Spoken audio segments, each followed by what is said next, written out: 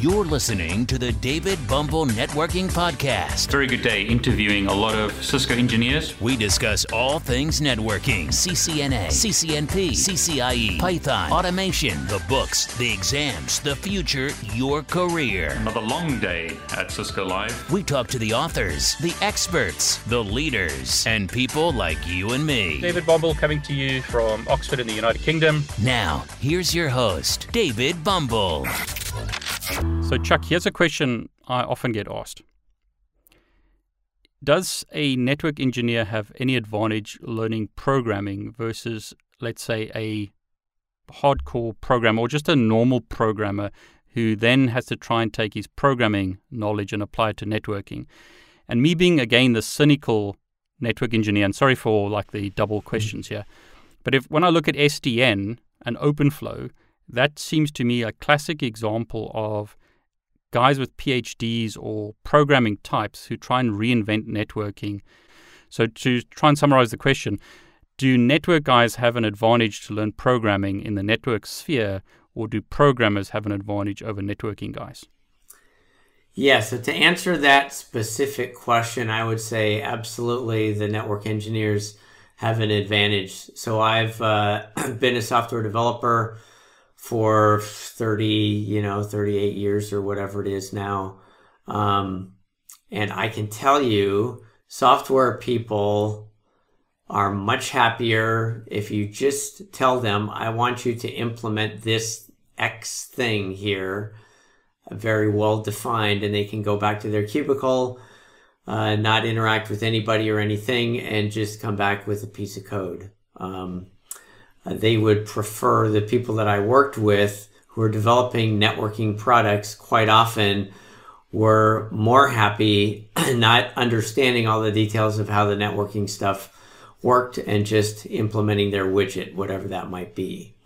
I think that there's way more interest from networking people in learning a little bit about software development than there is in software people learning a little bit about network engineering.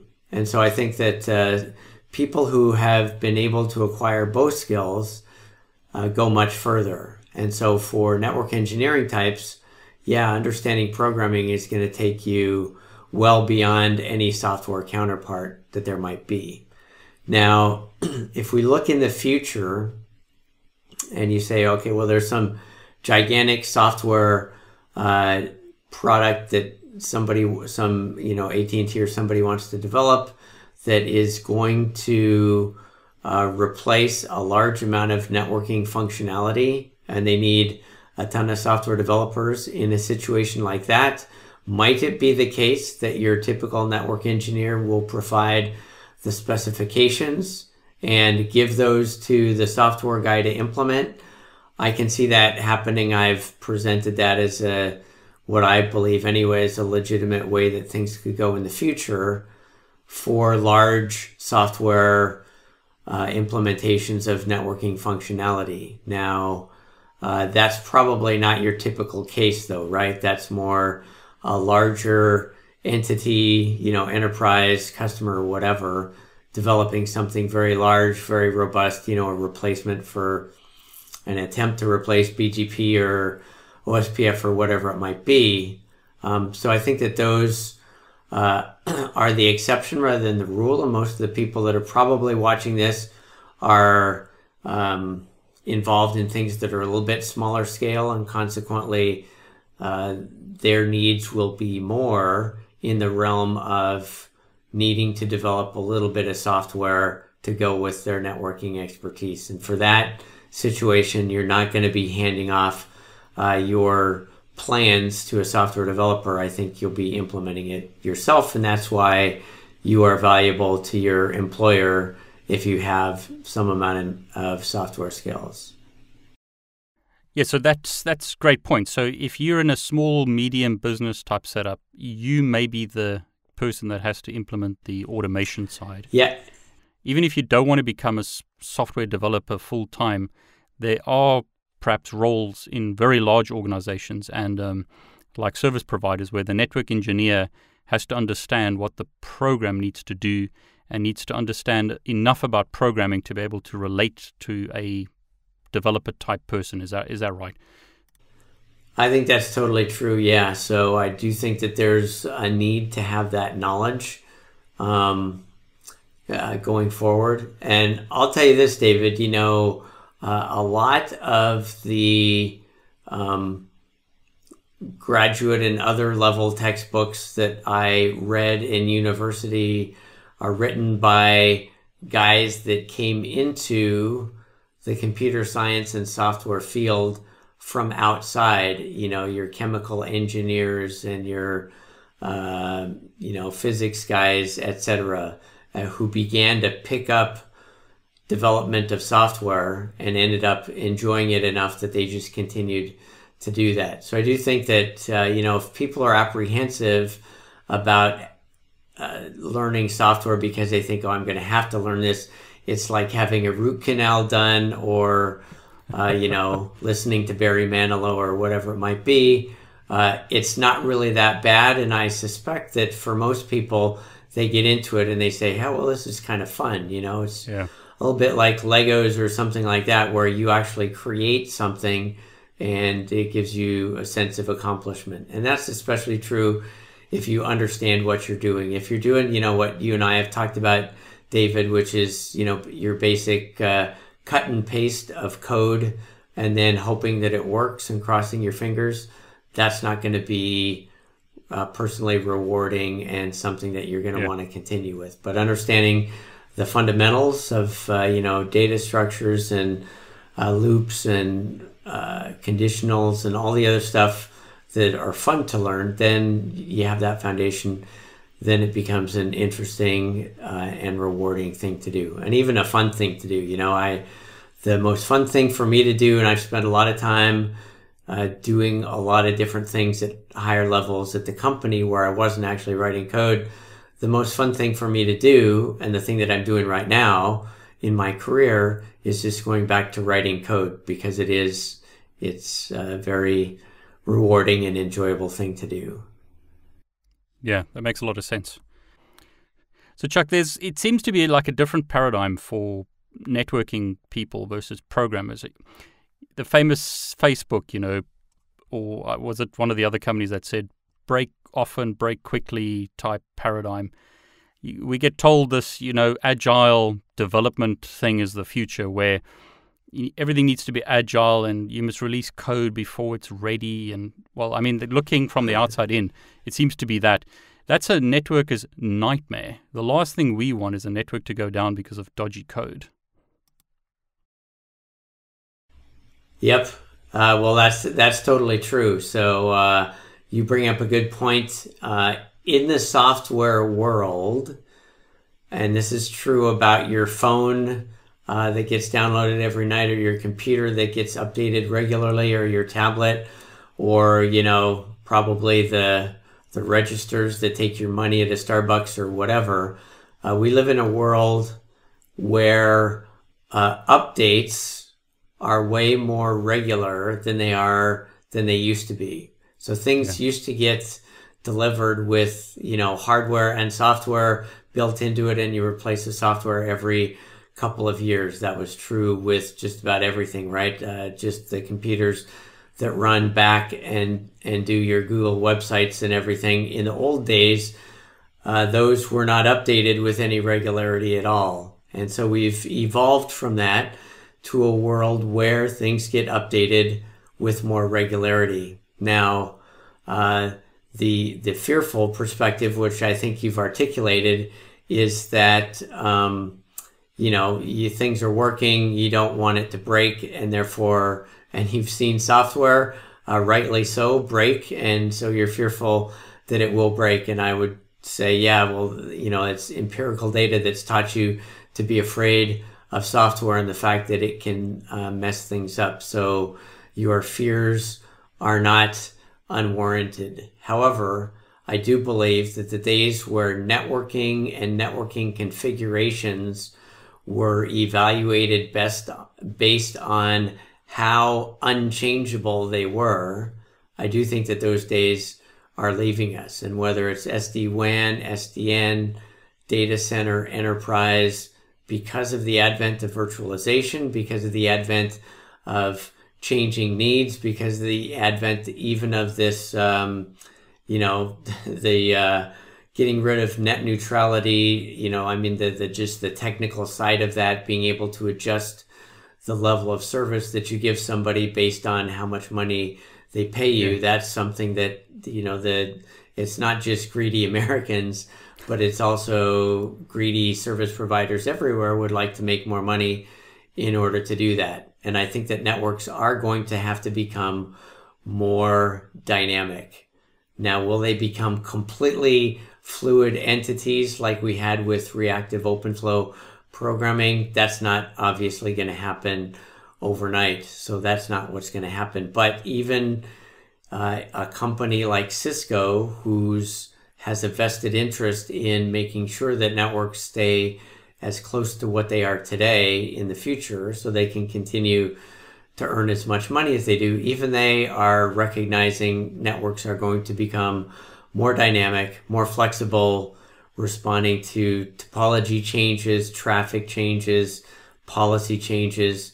And so whether that's just through a minor netconf change or whether it is through something way more drastic like an OpenFlow or maybe a P4 running in Barefoot Networks devices or whatever it might be, networks are going to become more fluid and more dynamic in the future. And the way that happens, of course, is only through software. Humans typing stuff in don't react anywhere as near as fast as automated things could. So there will be governors on networks to make sure that you don't make changes willy-nilly and potentially disrupt the network. But I do think that even in the most static, inflexible networks, there's going to have to be some acknowledgement that dynamic changes will be happening at some point in the future. So you actually mentioned this term on the previous call. So I'll just let you flow with this, Chuck, but like you mentioned P4 again. So we've talked about OpenFlow, you've now mentioned P4, and we've also got traditional, say, routing and switching. Can you give us a brief, or if it's not brief, it doesn't matter, but like sort of a difference between, what is traditional routing versus, say, like you mentioned, reactive OpenFlow, and right. What is P4? I mean, and does it matter? Yeah, so let me give you my super high-level view of things. On the one hand, you have networks that are configured. So you have a configuration file that gets downloaded to the device, or you have a configuration file that exists on the device that is locked down until somebody does a CLI command and makes a change. That's kind of the way that things work today. It has the advantage of being unchangeable. If it's working, then it's not going to change its behavior necessarily. But it has the disadvantage of not being able to adapt to changes in the network. And probably the best example of where you need things to change is in the data centers with all the virtualization software. Somebody does a vMotion of a VM from one physical server to another, and you need to change the networking to go with it. So that's the most, the easiest to kind of understand example of why we kind of need networking to become more dynamic. Now, OpenFlow, and especially reactive OpenFlow, where you have packets periodically getting punted to the controller and changing the network dynamically, instantaneously, etc., was the other end of the spectrum. And that maybe was too much too soon in terms of change to the network. And we've kind of, it was very big in academia. It has caught on in certain segments, like NEC as a product, Big Switch as a product. Others have OpenFlow-based products, so they do exist, but it hasn't taken over the world. Yeah. Cisco is promoting this API-based approach where you use netconf in order to make your changes. So you're basically changing the configuration, but you're doing it in an automated manner. And rather than, just reloading a brand new configuration file or making somebody manually type something in. So that's kind of in between. What is P4? P4 is basically the idea that instead of having open flow flow tables where you have matches and actions and every packet comes through this, what is a little bit archaic is the wrong word, but is more of a traditional way of dealing with packets via a table. P4 says, well, why don't we have packets come in and respond through software? And when I say through software, it's really going to be through hardware, but the way that you express things, instead of expressing them in terms of matches and actions, you express them in terms of software. And hey, here's another reason to learn a little bit about software.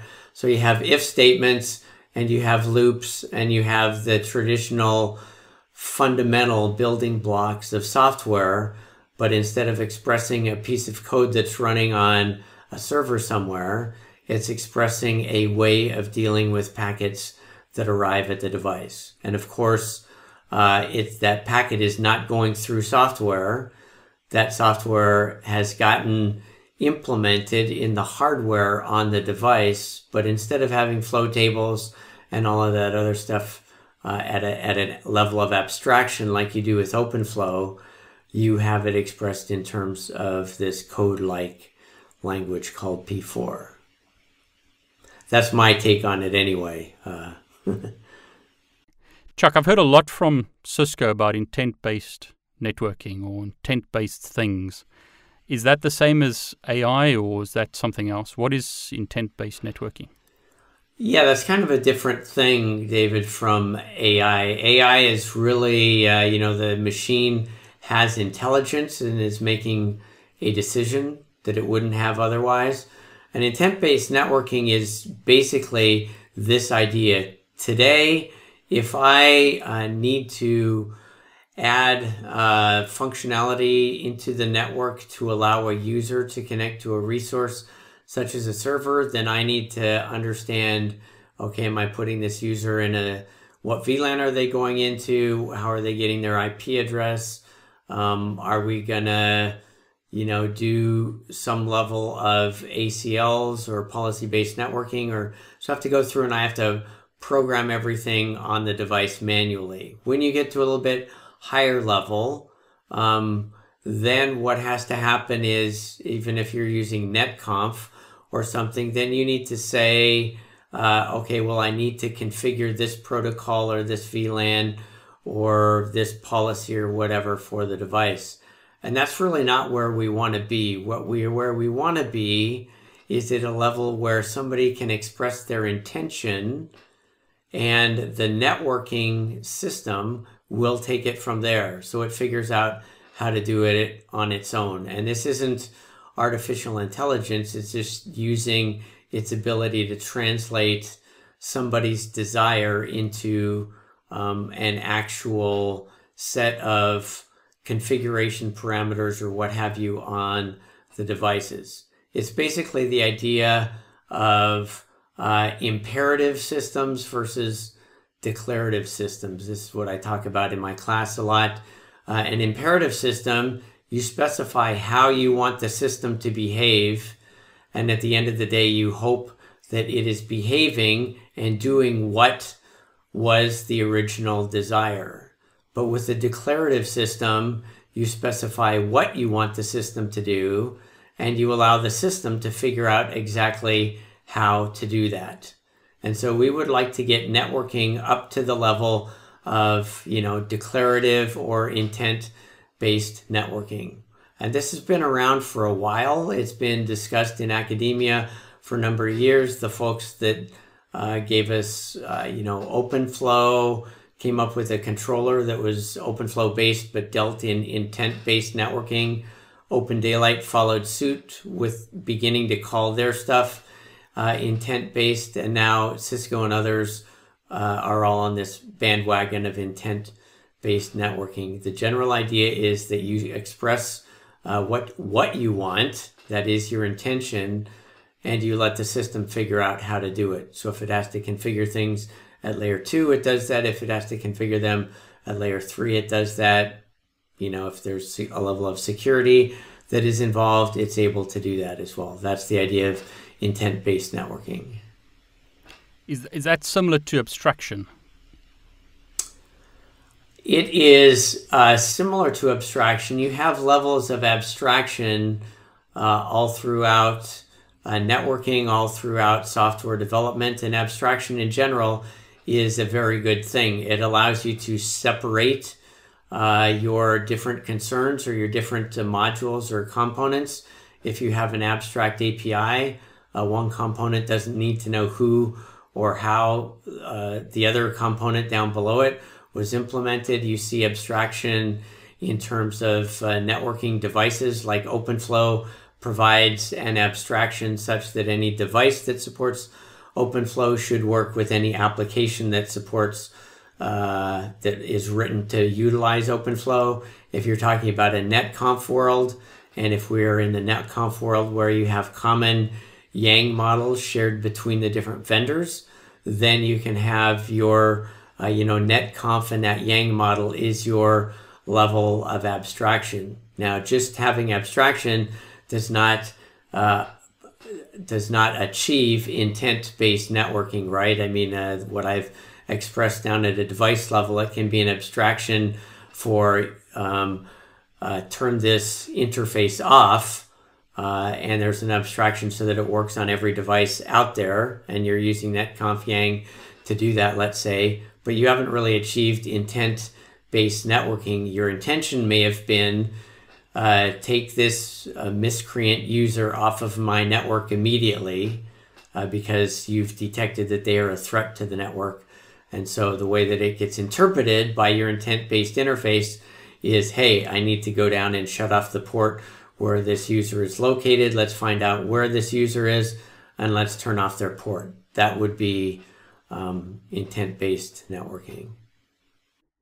So as an analogy, if I turn the key in a car and the engine starts, is that an idea of abstraction? Because I don't know actually what it's doing. It just works. Is that right? Correct. Yeah. So there's common abstractions. What is abstraction in basic terms? Yep. Yeah. We use abstractions. There's a lot in object-oriented programming or software development that deals with abstractions. In fact, you're trying to achieve abstractions to a significant degree by hiding the complexity of what is below it. So in a car, we all know that, you have a steering wheel, and that helps you to turn the wheels of the car to help you to drive.